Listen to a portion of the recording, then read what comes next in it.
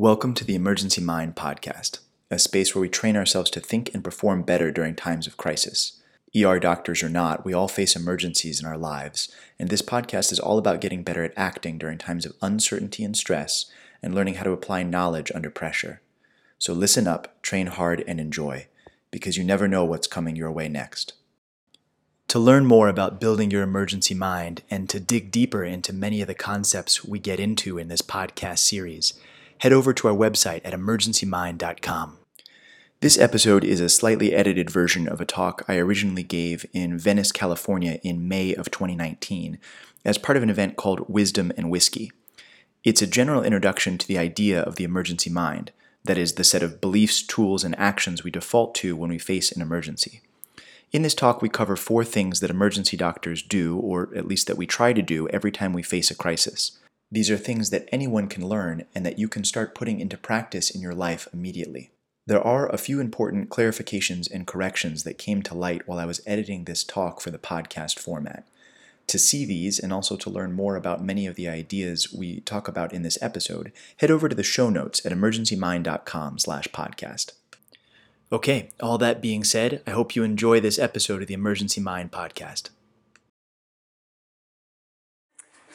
Right on. So I'm really happy to be here talking with you guys about this. This is something I spend a lot of time thinking about how to build the way that you think during emergencies and how to succeed at accomplishing a skill under really stressful situations.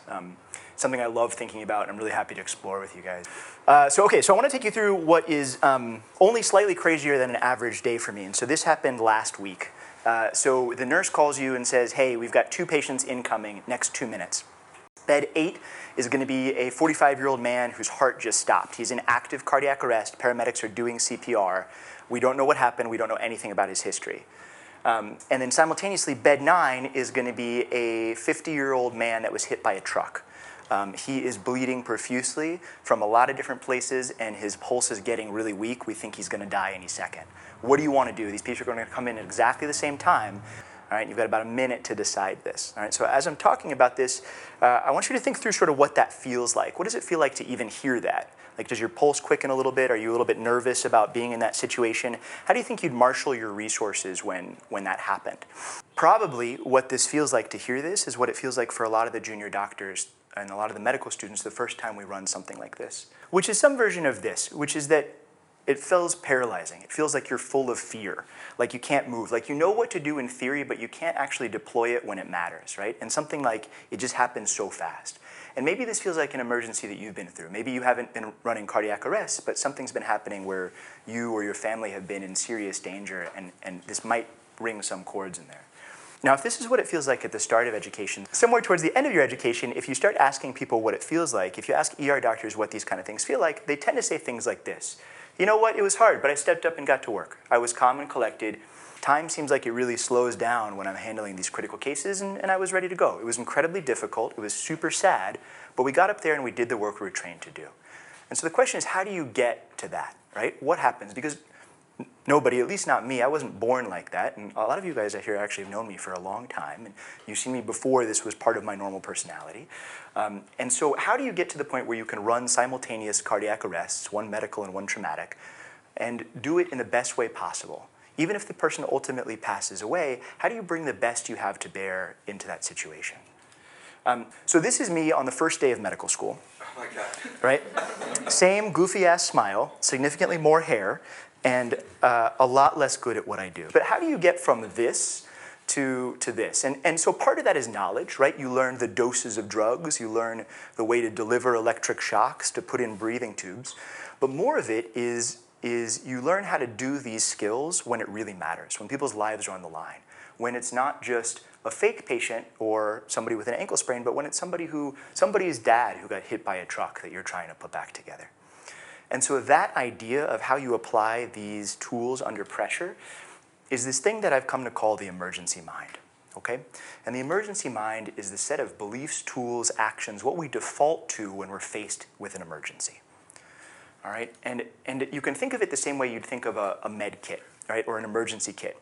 It's got a lot of stuff in it. You put it there on purpose, you put it there ahead of time, and when you need it in emergency, you reach in and take it out. And all of us have emergency minds, right? If I put any of you guys in front of one of these patients in one of these emergencies, you would react instinctively with something. Maybe that something is fear, maybe that something is purpose, maybe you'd try the best you could to go forward with it. But you all already have some sort of a med kit packed. Probably it wasn't packed on purpose unless you've done training in this, right? So you have an emergency mind. The problem is that unless you work on it, it probably sucks, okay? And it's probably not able to really get what you need done. And so instead of being the lightning thunder response kit, you maybe have the Fisher-Price sing and learn kit, right? So this is actually a deeper metaphor than it looks like at first. So the Fisher-Price sing and learn kit is given to you by your parents, right? It's given to you by teachers. They're like, look, do these things when something bad happens, right? This is what most of us have unless we've challenged these beliefs in ourselves. And so, so the question is, if this is what most of us have before we do any training, how do we turn this into the lightning thunder tactical response kit, right? Which is something that we could actually maybe want to use in an emergency if we ever needed to. And so what I'm going to talk about is some of the skills that emergency physicians use in our training and some of the exact specific things we do to train ourselves to respond better during an emergency. You might reasonably ask, hey, I'm not an ER doctor, right? Why would I want to build something like this? Why do I need a lightning thunder tactical response kit? Which I just love the word of that again. And the answer, ironically, comes from Mike Tyson, which is that everyone has a plan until they get punched in the mouth, right? And so there's two things to think of here. One is that ER doctor or not, all of us are going to hit emergencies in our life. Our families, ourselves, our friends, something's going to happen, and it's going to be bad, and we're going to need to be ready for it. And when it does happen, we want to be able to respond the best that we can. And that's probably not going to be those sentences we heard at the beginning, things like, I was so afraid, I couldn't move. I knew what to do, but I just couldn't get it done, right? We want to behave more like the people that have been trained, even if that's not our daily bread and butter. The other thing is that if we think about our life on sort of a spectrum here, where maybe most of the time we're in this fun zone, there's like dancing and standing on podiums, and then on the other side of the spectrum, there's really terrible stuff like flaming skeletons, like really bad emergencies. Most of the time we live somewhere in the middle, right? And if we train ourselves to handle the really terrible stuff, then we get better at all the stuff in the middle, all right? We're able to take those skills that we have and put them to play when things don't go the way we want them to go. And a lot of the time, things don't go the way we want them to go. So I think even if you're not planning on being an ER doctor, even if you're not planning on using a lightning thunder tactical response kit, like we still want to upgrade from the Fisher-Price sing-along kit and build ourselves something that's really useful and worthwhile. So that's what we're going to get into. And so what I want to dig into today is 4 things that emergency doctors do to train themselves to respond in a crisis. All right? We accept reality, we act from within, we build sang-froid, which is like the best word in existence, and then we try to play for the future. Okay, so let's dig in. So this is a picture from one of my trauma bays, and this is one of the only ones that wasn't taken by me. This is taken by one of my junior doctors, and it was a person who came in and they'd been shot several times in the chest. And this is, I don't take pictures of patients because they're not really in a place where they can say yes or no to that. But over the years, I have grown this weird affinity for blood spatter. So all of my pictures are of what happens after the person leaves the room. So this is what it looked like after this patient left the room and he was taken away to the operating room. You can see a couple things here. Obviously, there's an enormous pile of blood. There's this, which is an open surgical kit. This is a kit that we used in this case to crack open the person's chest on both sides. And to try to stop the bleeding going on. This thing in the background is a rapid blood infuser, which has the ability to shoot a unit of blood into somebody in under a minute. Part of the reason why there's so much blood on the floor here is that it misfired and shot an entire unit of blood onto the floor in a minute in this case. And so when you step up, and if you can imagine what happened about 3 minutes before this guy comes in, he's shot several times in the chest, he's nearly dying. You have a whole team of doctors running around you. You realize that in order to save this man, you have to cut open his chest, break his ribs, and get at his heart, all right? Probably that feels something like a wave crashing on top of you, right? You see this thing coming at you. You know you have to do it, and it can just feel like this massive, massive wave of terror. And all of us, when we start, we feel this as fear. We feel this as really deep fear. And so one of the things we train on is what we do in the first 1 to 2 seconds of a case like this, which is that we realize we need to start moving, and we need to do something. Right? Inertia sets in if you do nothing, and the answer to that is to do something, do anything. And so we train that very first move. And the very first move we do is that we take our own pulse. We do it very quietly. We do it very subtly. If you're ever in an emergency, you'll probably never see anybody do it, but almost all of us do this. All right, so, and this is a good thing to practice, just real quick, right? So feel your radial pulse. You can do it like they do it here. The easiest way to do it is to trace your fingers down the curve of your thumb, 2 fingers, and then it's usually right there. Yeah, right? There it is. If you don't have a pulse, you are dead. None of the rest of this applies to you. But if you do, this is something you always have at the ready and something you can always use. And so if you were ever to see me, John, I don't think I did this the other day when you were working with me in the ER, but if you ever see me in a really sick case is coming in, you'll see me standing at the foot of the bed like this, because I want to feel my pulse. And it does 2 things. One is that when that wave comes at you and you're feeling a little bit afraid, you remember, hey, I can do something. I can actually take my pulse. Great, not the best medical skill in the universe, but it's something. And anything is better than nothing. Anything is better than standing paralyzed by fear. And so we train ourselves to act immediately to start taking our pulse. The other thing that it gives you, after you've done this for a while, is that you recognize that you never know how many heartbeats you have, right? None of us ever know.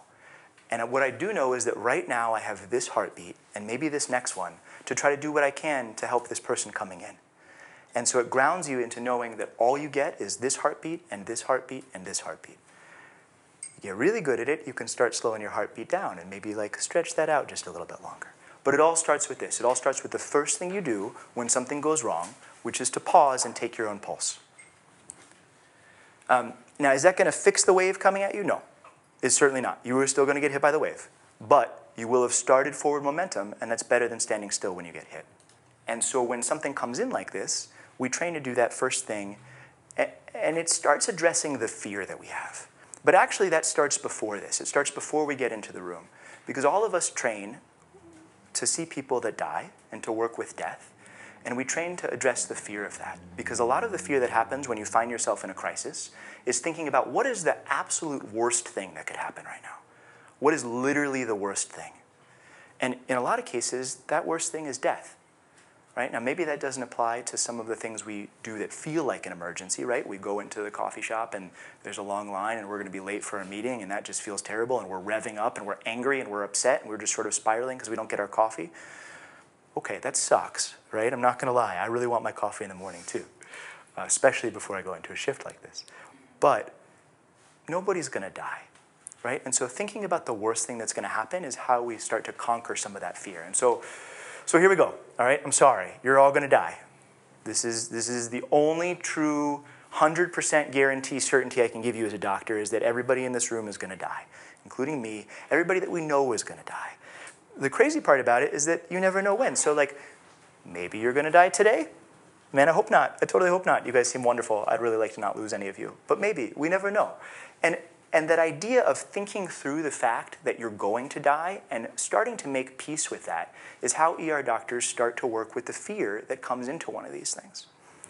And so we use for this a technique that comes from Stoic philosophy, right? And so this is Latin, memento mori, and it translates either as a verb or a noun, but in either way it means remember that you are mortal, remember that you're going to die. Okay? As a verb, it's a command. Remember, you're going to die. And as a noun, it's a thing, it is a memento mori, a thing that helps you remember that you're going to die. All right? And the idea is that you keep this with you and you think about it, not once or twice, but on a regular basis. You think about the fact that death is coming and you try to make peace with that. And the more you're able to make peace with that, the more that fear goes away. You still get hit by the wave, you don't live forever, but you face it without any fear. This is one of my favorite quotes about this. I have no idea how to pronounce this dude's name. It's from a book of Japanese death poetry, which I like weirdly love. Long story behind that, but "O young folk, if you fear death, die now. Having died once, you won't die again." And the idea here is not really to just go ahead and die, right? But the idea is to throw your mind forward into what that's going to be like. What is it going to be like without you? What is death going to be like? And in doing so, to remove the fear of it, so that instead of trying to not get hit by a wave, you try to follow Jon Kabat-Zinn's advice and say you can't stop the wave, but you can learn to surf it, right? You can bring whatever you have to bear when this giant wave of ridiculousness hits you. So I want to throw one of these in for every one of these like 4 things we talk about, which is just like, what can you do? Like, concretely to try to put some of this stuff into practice in your own life. And so I think for this one, for accepting reality, which is all about sort of addressing the fear you might feel at the start of a crisis, you can do these things. So you can learn to take your pulse. And I would just do that, right? Like when I was starting to learn this, I would just do this when I was in line for coffee, when I was waking up in the morning. When something bad happened of any sort of caliber, I would just start by taking my pulse. And over time, you find that it becomes more and more comforting. The other thing is to create or to use a memento mori. Use something, a reminder in your own life about this fact that you're going to die. If you're super weird like me, you can tattoo it on yourself so you can see it all the time. Can't recommend that for everybody, but it's worth thinking about, right? They make these great coins from this place, Daily Stoic. I don't have anything to do with them, but they're awesome. And anything like that, something where you can keep putting it in front of you and you can keep working on that fear. So that's accept reality. So we try to accept reality, we try to accept that fear, take that first step towards the case. The next thing we do is we train to act from within. This is the ground after if I remember correctly, this was a woman in her 70s who her family found her lying face down on the ground in their home. The paramedics came in and her heart had stopped and they started doing CPR. And they brought her in, and what you see here, in addition to my favorite blood spatter, is a couple of things. So this pad right here is a defibrillator pad, the pad that shocks you, and it goes on the front. There's another one not pictured here that goes on your back. And then there's this thing right here, which is a new thing we've only had in the last year or two. And it sort of goes right in the center of the chest. And it's a little computer that measures how much force you're giving when you're doing chest compressions. And it yells at you if you're not giving enough force. Has anybody ever done CPR? Yeah? It's just on a dummy, yeah. It's humbling. When you do it right, you break their ribs. And you feel their ribs break underneath you. And it is hard. And you never, never forget what that feels like. And this machine yells at you if you don't do it hard enough. And so you watch people the first time they do it, and they're a little shy, and then it yells at you, and then it keeps going, and then eventually you break their ribs. And so this woman broke so many ribs that it punctured her lung. And so we had to put a couple of tubes in to try to get that air out. And she lived, actually. She lived through that, despite all of that. And her family got to see her in the hospital again, which was a pretty wonderful outcome. What we train to ask ourselves in every situation, and we're going to get back to how this applies to chest compressions, but is to ask ourselves, what's in my control right now in this crisis, and what's outside of my control? And essentially, where do I have any power to act? And the sort of idea here is to think about it like archery, right? So when we think about archery, we think about somebody, and they spend a lot of time working with a bow and arrow, and then they try to shoot a target, right? But where do they actually have control? They have control up until the moment they loose the arrow from the bow, and they have zero control after that, right? So what can you control in archery? You can control your breath, your muscles, the way you hold the bow, the way you knock the arrow. But once that arrow leaves your bow, it is entirely out of your control. And whether or not it actually hits the target is a totally different matter, because there's all of reality that happens when the arrow leaves your bow before it hits the target. So when somebody comes in for cardiac arrest, when they're dying, I can't control if they live or die. I can't control the outcome, just like I can't control if the arrow actually hits the target. But like the archer, what I can do is train myself to do everything I can that's within my control. I can do really good chest compressions. I can train myself to do the best chest compressions I possibly can, even if it means breaking ribs. I can train every single facet I can think of about how to deliver the right medicine, how to deliver the right electric shocks, when to do chest compressions. But I cannot control whether they live or die, right? And so in this case, the woman lived, and that's a great outcome. Maybe that had something to do with what I did, maybe it didn't. If that woman had died, I'd be sitting here telling you the same story and say the same thing. Maybe that had something to do with what I did, maybe it didn't. And so, again, this is another Stoic philosophy quote. This is actually Marcus Aurelius on the side here, who's one of the great Stoic philosophers / like former emperor of Rome. And if you want to start Stoic philosophy thinking anywhere, he's like the one to work with. But it says, you have power over your mind, not outside events. Realize this and you will find strength.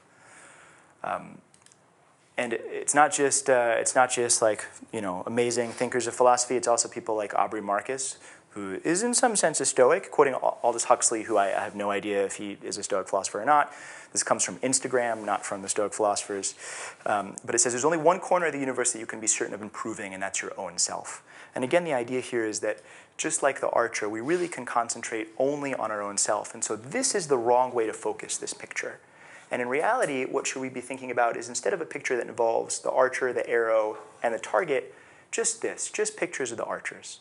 Like, and this is a little blurry, sorry. And I don't know why they're outside in the snow. No idea. In any case. Also, like, why is that dude not wearing a shirt?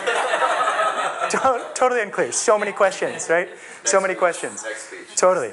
But like, I can't control whether or not he wears a shirt. But what we can do is focus internally on what we have any power to react on. And why is this important? Why is it important to tighten our cone of focus into the things that we actually can make a difference on? And the answer is this, which is the chemical formula for a sugar molecule. Okay? Our brains are incredibly amazing machines that can accomplish all sorts of stuff, but they're still physical entities. And every decision we make, every nerve we fire, burns sugar molecules. It costs energy, and it costs energy in the form of sugar to make a decision. All right? So we can only make so many decisions. When you put this into practice in the setting of a crisis, where there's a lot of adrenaline, there's a lot of other things going on, there's a competition for the sugar molecules going on in your body, you only have the ability to make a couple of decisions really well. And you want to make sure that the decisions you make are the decisions that matter, that you don't waste your scarce sugar resources on something that you don't have any control over. Okay?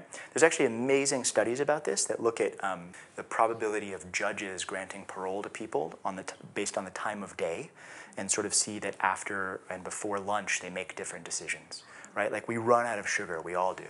And so training to use sugar in a way that matters is actually a really important skill set. But it's sort of off topic for this. But the point of this is that you want to make sure you make the decisions about where you have actually a power to make a difference. Okay, so thinking about why that dude's not wearing a shirt, I don't know, man. Doesn't seem like a great use of my sugar, right? It's a waste of sugar. And I'll teach my residents just that. They'll ask a question, or they'll be frustrated about a process going wrong, my junior doctors, and I'll be like, you are wasting sugar with that question. We don't have enough to go around. We only have enough to do what matters. So you got to start and really focus on where you have control. Can I ask a question? Please, yeah, of course. I mean, is it like an allotted amount of sugar, after you've eaten, or is it something you can re-up on? Like, Yeah. Great. That's actually really good. So yes, in most cases, you can learn to balance that better by controlling the way that you take in sugar over the course of a day and take in calories over the course of the day. So I've changed the way I eat a lot over the years, in part because of this, because the more that I've studied how much sugar plays into my ability to make decisions, and especially now that I'm supervising a team of people, I've spent a lot more time thinking about how I can make this work better. And so I've tweaked that a little bit. The idea still is that we're not omnipotent. We can't do everything. We can't make all the decisions we'd even want to make. And if you think about yourself during a normal day, how much energy you flow into things that you have no control over versus the energy you spend on things that you do have any control over, that is so heightened and amplified in the course of an emergency, because not only do you not have enough sugar to make all the decisions, you don't have enough time. You probably have the time and resources to make one or two good decisions, especially at the beginning. And those decisions that have echoes that carry on throughout the case that you'll do. So again, Marcus Aurelius, right? You have power over your mind, not outside events. Realize this and you'll find strength. And so how do you train this? Well, you train this by practicing in times when it doesn't matter, times when it's small. By that idea that I'm talking about how do you use this during the course of your day, how much time and energy do you spend on things over which you have no control. So this is a drill that actually came from one of my martial arts instructors. And he goes, okay, here's 2 lines. What can you do to make the top line the smaller of the 2 lines? Yeah, you can erase part of it. You can squish it in a little bit. You can squint. You can cut it in half, right? What if I told you the bottom line was your line? What could you do? If the bottom line's your line and your goal is to make the top line the smaller line. Make yourself bigger. Boom, right? Exactly. Focus yourself where you have any control. And so again, the idea is to think about this, to think about in yourself what time and energy you spend on things over which you have zero control whatsoever. And over the course of the day, get used to asking yourself, especially when you feel yourself amped up or in a situation where you don't feel comfortable, what about this can I actually control? And to focus your energy there. All right, that was act from within. So we accept reality, we think about fear, we think about addressing fear and moving forward. We act from within, we try to do the best we can with the tools that we have. What about when things start going wrong? What about when we have setbacks, when bad things happen? All right, well, the third thing we train as ER doctors is to build sang-froid.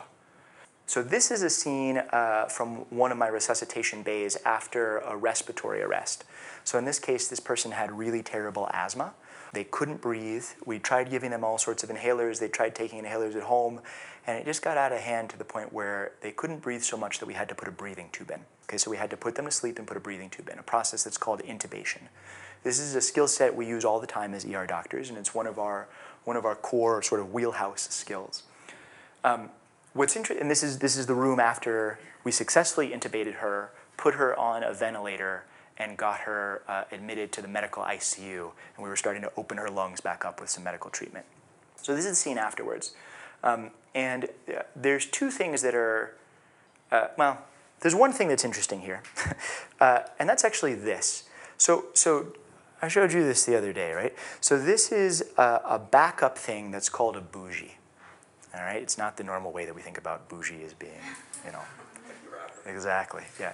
This is, in fact, I don't know how it got that name. It's just called a bougie. It's a long, thin, flexible, rubbery stick that when you go to intubate somebody, you take a look in their mouth and you try to put a breathing tube in, and if you can't see it, if it's too big or small or tight or the anatomy is just wrong, you can use this other thing, this backup tool, which is a thin, flexible stick, and blindly put it in. And if you do it right, you can actually feel the vibrations as it hits the ring on the trachea. And the thing that's interesting about this is we have it here, and it always lives here, so that if you're in the process of doing an intubation and something goes wrong, something doesn't go the way that you want it to, you know you can always reach blindly behind you to the left, pick up that bougie, and move to your backup tool. Okay, so this part is about how do you keep going when things don't work the first time, right? Which, as an emergency doctor, is something I face basically constantly. Nobody's in my ER because things are going well, right? Nobody just shows up for fun. Except for me, I show up for fun. John showed up for fun. John showed up for fun, that's true. And so the skill we train is this word, which is, it's one of these words that doesn't have a direct English translation, but I think it's totally amazing. So sang-froid is the combination of two words. So sang is blood, and froid is cold. So sang-froid literally means cold-blooded, but it specifically means the process of staying cool under pressure. Okay, so Napoleon is said to have said, I guess, about his troops that panic must be drilled out and sang-froid instilled. Okay, so this is the concept of being cool under pressure. And more than anything else, this is the superpower of an ER doctor, right? We train that no matter what happens, no matter how crazy it is, that we respond with this. So this is sang-froid, right? This is Little Red Riding Hood facing down a wolf being like, dude, bring it. Let's go. I don't care, it's raining, it's cold out, whatever, let's go. This is sang-froid. This is not sang-froid, okay? Sitting quietly saying this is fine when the world is burning around you is stupid. Get out of the house, it's on fire. Don't sit there and say this is fine. Okay, there's a really big important difference here. Sang-froid is staying cool under pressure, but it's also acknowledging that what's going on sucks. All right? It's not pretending, it's not Pollyanna. It's not pretending that what's happening is meaningless and not hard. Instead, it's saying this is hard and we do it anyway. However, things being on fire is sort of a great metaphor for this because that's what it feels like a lot of the times when things are going bad, right? We feel like we're literally on fire, we're burning. And so we know what to do if our clothes catch on fire, right? We stop, drop, and roll. But what about when we feel like we're on fire on the inside, when things aren't working, right? How do we hit the reset button? And so a lot of times in a crisis, whatever we hit at first doesn't work, and we realize that we need to take a step back and start over. And this could be an emergency, it could be something in our business, it could be something in a relationship. We need to hit a reset button. So ER doctors train to build reset buttons into themselves. We know it's hard to hit this reset button when things are happening in the middle, so we train ourselves to have one at the ready. And the way we do it is this. We stop, we breathe, we do some sort of physical ritual, and then we get going again. Okay, and everyone has a different one of these. Okay, it all starts the same. You realize you're taken, you realize you're on tilt, right? You're on fire, you stop, you take one breath, and then you do something that you've trained yourself to have an impact on you, okay? And then you get going again. And I'm a pretty simple person, right? I like not reinventing the wheel. So I use the same ritual I use when I'm starting anything, which is that I take a deep breath, I pause, I feel one heartbeat, maybe two, and then I get back to work. And that's my physical reset for it. I have another one that I use sometimes, which is something that I used to do more when I was doing more Muay Thai kickboxing, which is the same thing I would do to start every round. You'd put your gloves on, you'd hit your hands twice, you get into the ring, you go to work. Everybody has their own little version of that. And the point is not that you do this, the point is that you develop something for yourself, some physical thing that has that reset button to it, something that you're able to anchor on. Some friends of mine, they like to pinch their fingers together in a little three-part thing. I have no idea why. That does absolutely nothing for me, and I think it looks really weird, but they love it, right? And you'll see them when something goes wrong, breathe, make this really awkward-looking hand gesture, and then like get back to work.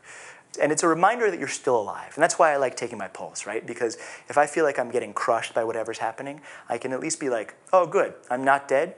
Cool, I'm going to keep going. There's two people that I think are really instrumental in thinking through this. And there's a third one I didn't picture here, but does anybody know who these folks are?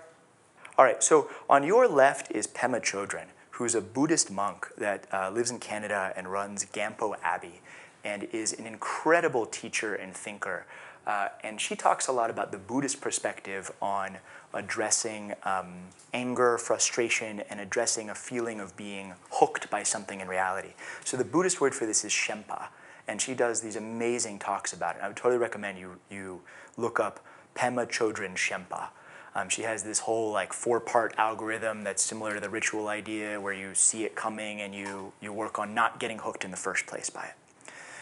Sort of the opposite of a Buddhist monk on this side is Jocko Willink, who is a former Navy SEAL Jiu-Jitsu champion, writer of Extreme Ownership, and like general all-around total badass.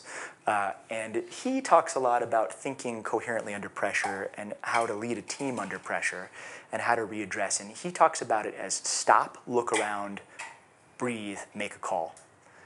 It's all the same thing, no matter if you do it through the Buddhist system, through the Navy SEAL system, or through a lot of the ER system. No matter if you do it through any of these systems, the idea is the same. You take a brief pause, you do a reset activity, and you get back to work. This is possibly the only time these two people have ever been on a slide together. I hope one of them somehow gets to see this someday, and I would just love that. Anyway, they've both been amazing teachers for me as I learn more and more how to do this reset idea.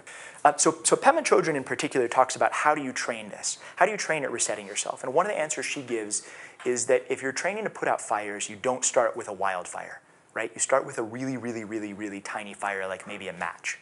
All right, so you go about your day-to-day life and you think about how can you hit this reset button when you're minorly annoyed? Not when like things are actually really terrible, but when you're just like a little ticked off. Can you practice this skill of resetting yourself? All right, and that's how you build sort of the feeling of the reset action, whatever that physical thing is for you. The quote that she uses about this is, if you're sitting in front of a fire and you can't put it out, maybe at least don't pour gasoline on it, right? Maybe your only victory that day is to not make the fire a bigger fire. Totally cool. That is a step in the right direction of learning how to reset yourself when things go wrong. Jocko Willink takes the opposite or a different stance and says you should train jiu-jitsu, right? And I actually really believe both these. I believe that if you want to get better in emergencies, you should train in jiu-jitsu or something like jiu-jitsu. Why is that? It's because it constantly puts you into minor emergencies. It constantly puts you into places where people are trying to choke you, which is, I think, what this guy is attempting to do here. It puts you in positions where you lose. It puts you in positions where you get hurt minorly, and it makes you go through those and keep going. And that skill of hitting hardship over and over again, that skill of hitting friction, is what it takes to sort of build the larger set of stuff that helps you get ready for the big things. So don't pour gasoline on fires, train jiu-jitsu, build sang-froid. All right, last, we try to play for the future. And this is, out of all the things we do, this is dependably and consistently the hardest. This is the one I'm still training myself on out of all these, although I train all of this, but this is the one I'm always thinking about. This is blood mixed with bone marrow. And this was a guy that got hit by a semi-truck, and his leg shattered so much that out of it spilled this mix of blood and bone marrow. And this was shortly after he got whisked away to the operating room. And this was a really terrible outcome. And it's not just a terrible outcome for me as the doctor leading his case, right? But it's a terrible outcome, obviously, for the guy. It's a terrible outcome for his family. It's a terrible outcome for the surgeons. It's a terrible outcome, basically, for everybody. And sometimes, no matter what we do, things don't work. Sometimes things just fail. We can have the best of intentions. We can do the best that we can, but things don't go well. Even if we do the first 3 steps, we have our emergency mind, we have our lightning thunder tactical response kit ready to go. Does anybody know what this is? Maybe Star Trek nerds? Yeah? What is it? It's like an unsolvable problem. Yeah. What you do, you can't. Totally. Correctly. Right? So this is the starship Kobayashi Maru, which is a piece of Star Trek lore that they would use to train their officers in. And basically they'd set you up in a scenario where you were leading a ship and you'd have to rescue this other ship, the Kobayashi Maru, that was under attack. And the scenario was designed so that no matter what you did, 100% of the people involved died. And they died horribly, and you watched them die. And at first when I read this, I was like, what is this? This is nonsense. What a terrible thing to put somebody through. Why would you purposely make somebody fail over and over again and seeing what happens? Because the question is really, what do you do about this? What do you do when you walk into a scenario, when you walk into a situation of crisis, and things go terribly wrong? When no matter what you do, sometimes everybody dies and it's horrible. And I hope that this applies to my job and not to your jobs. I hope this is not how your average days go. But there's some equivalent to this, right? Sometimes you go into a situation and it's awful. And the question is, what do you do after that? How do you handle it? How do you get back up the next day and keep going? All right, so I'm going to tell you the story of the hardest thing I've ever done medically and the thing that sticks with me years and years later. So I was working in Haiti, and I was lucky enough to go work at the Mirbelet Hospital, which is the Partners in Health Hospital in Mirbelet. It's the premier teaching institution in the country, and it's the only place where they train ER doctors in the whole country. And I had a chance to work with them. And so we're sitting in this wonderful hospital, the most advanced in the country, and this dad runs in, and he's got a newborn baby in each arm, wrapped in a piece of towel. And they're both blue and they're not breathing. Their mom had just given birth to these twins maybe 5 minutes before. Dad, at home, Dad took one look at them, realized they weren't breathing, that they were essentially dead, scooped them up and ran. Mom never even got to see them, never even got to hold them. And they run in and he gives me 2 babies and he goes, please. And so we go to work. We marshal everything we have. We pull every trick we can think of. I built systems, this thing called bubble CPAP that I had never seen created. I'd seen a drawing of once. We got that up and running. We built incubators out of trash bags and warm gloves. We did everything we could possibly think of. But it turns out that in the entire country of Haiti, there's no infant ventilator machine. There's no machine that's capable of delivering a breath small enough to breathe for an infant in the entire country. And so no matter what we did, we knew these 2 babies were going to die. If they'd been in the States, we could have saved them. I know how to do it. I'm trained. I have the tools. This is what I'm around for. This is the whole purpose of what I do, to save people's children. But in Haiti, there's no tool in the whole country that works. And so these 2 kids died. And they died without their mom ever seeing them. And they died without names.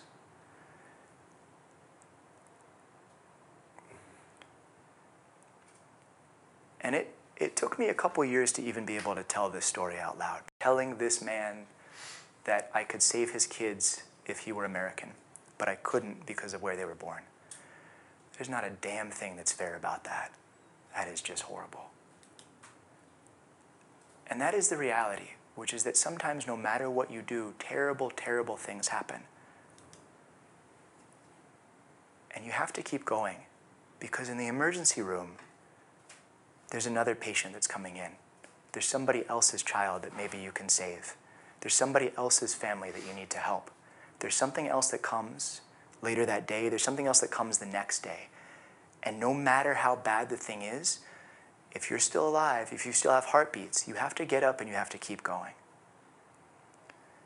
I hope that none of you guys ever hit anything like this in your entire life, that you never feel this. But you will hit something. You will hit some terrible, awful thing, and it's going to be up to you to get through that and to keep going. Why is this here? Oh, right, okay. I knew that. I'm like, squid attacking a ship. Awesome. Right, this is here because, again, there's some Stoic philosophy we can use to help teach us how to keep going and how to do this when things are really bad. And this comes from Epictetus, who is not pictured here, but who is a Stoic philosopher equal to Marcus Aurelius in his scope. And he's talking about a shipwreck, and he goes, what are my options? I do the only thing I'm in a position to do. I drown, but I drown fearlessly, because I know that what is born must also die. And the idea here is that when you face this terrible thing, this awful thing, you try to face it fearlessly. Because if you know that's all you get, it's the best you can do. This is my favorite part. Okay, so you asked me what my favorite slide is. It's actually this one.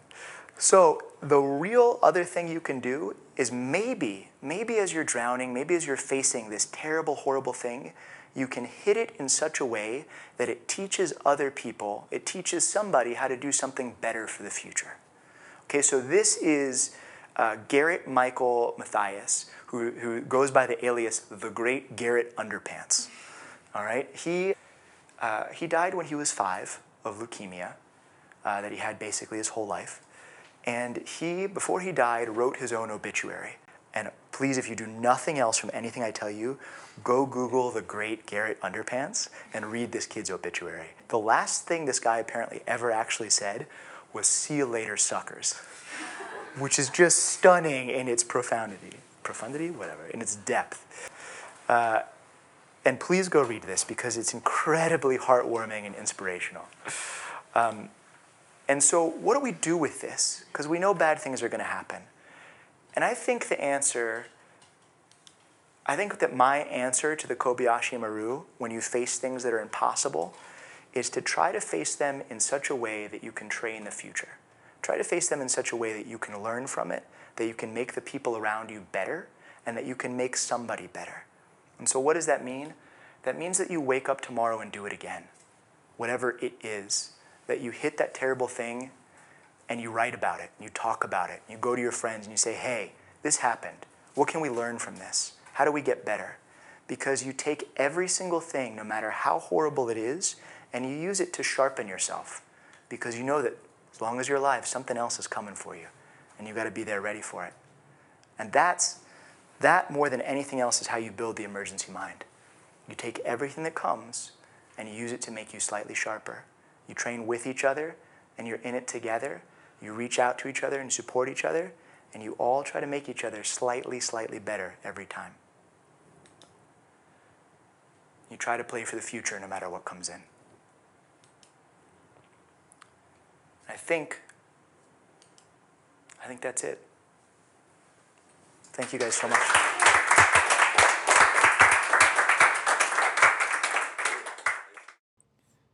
Thank you for listening to this episode of the Emergency Mind podcast. I hope you enjoyed it, but more importantly, I hope you found something in there that you can use next time you find yourself in the middle of an emergency. To learn more about what we talked about in this episode and about building your emergency mind in general, head over to our website at emergencymind.com. Thank you and take care.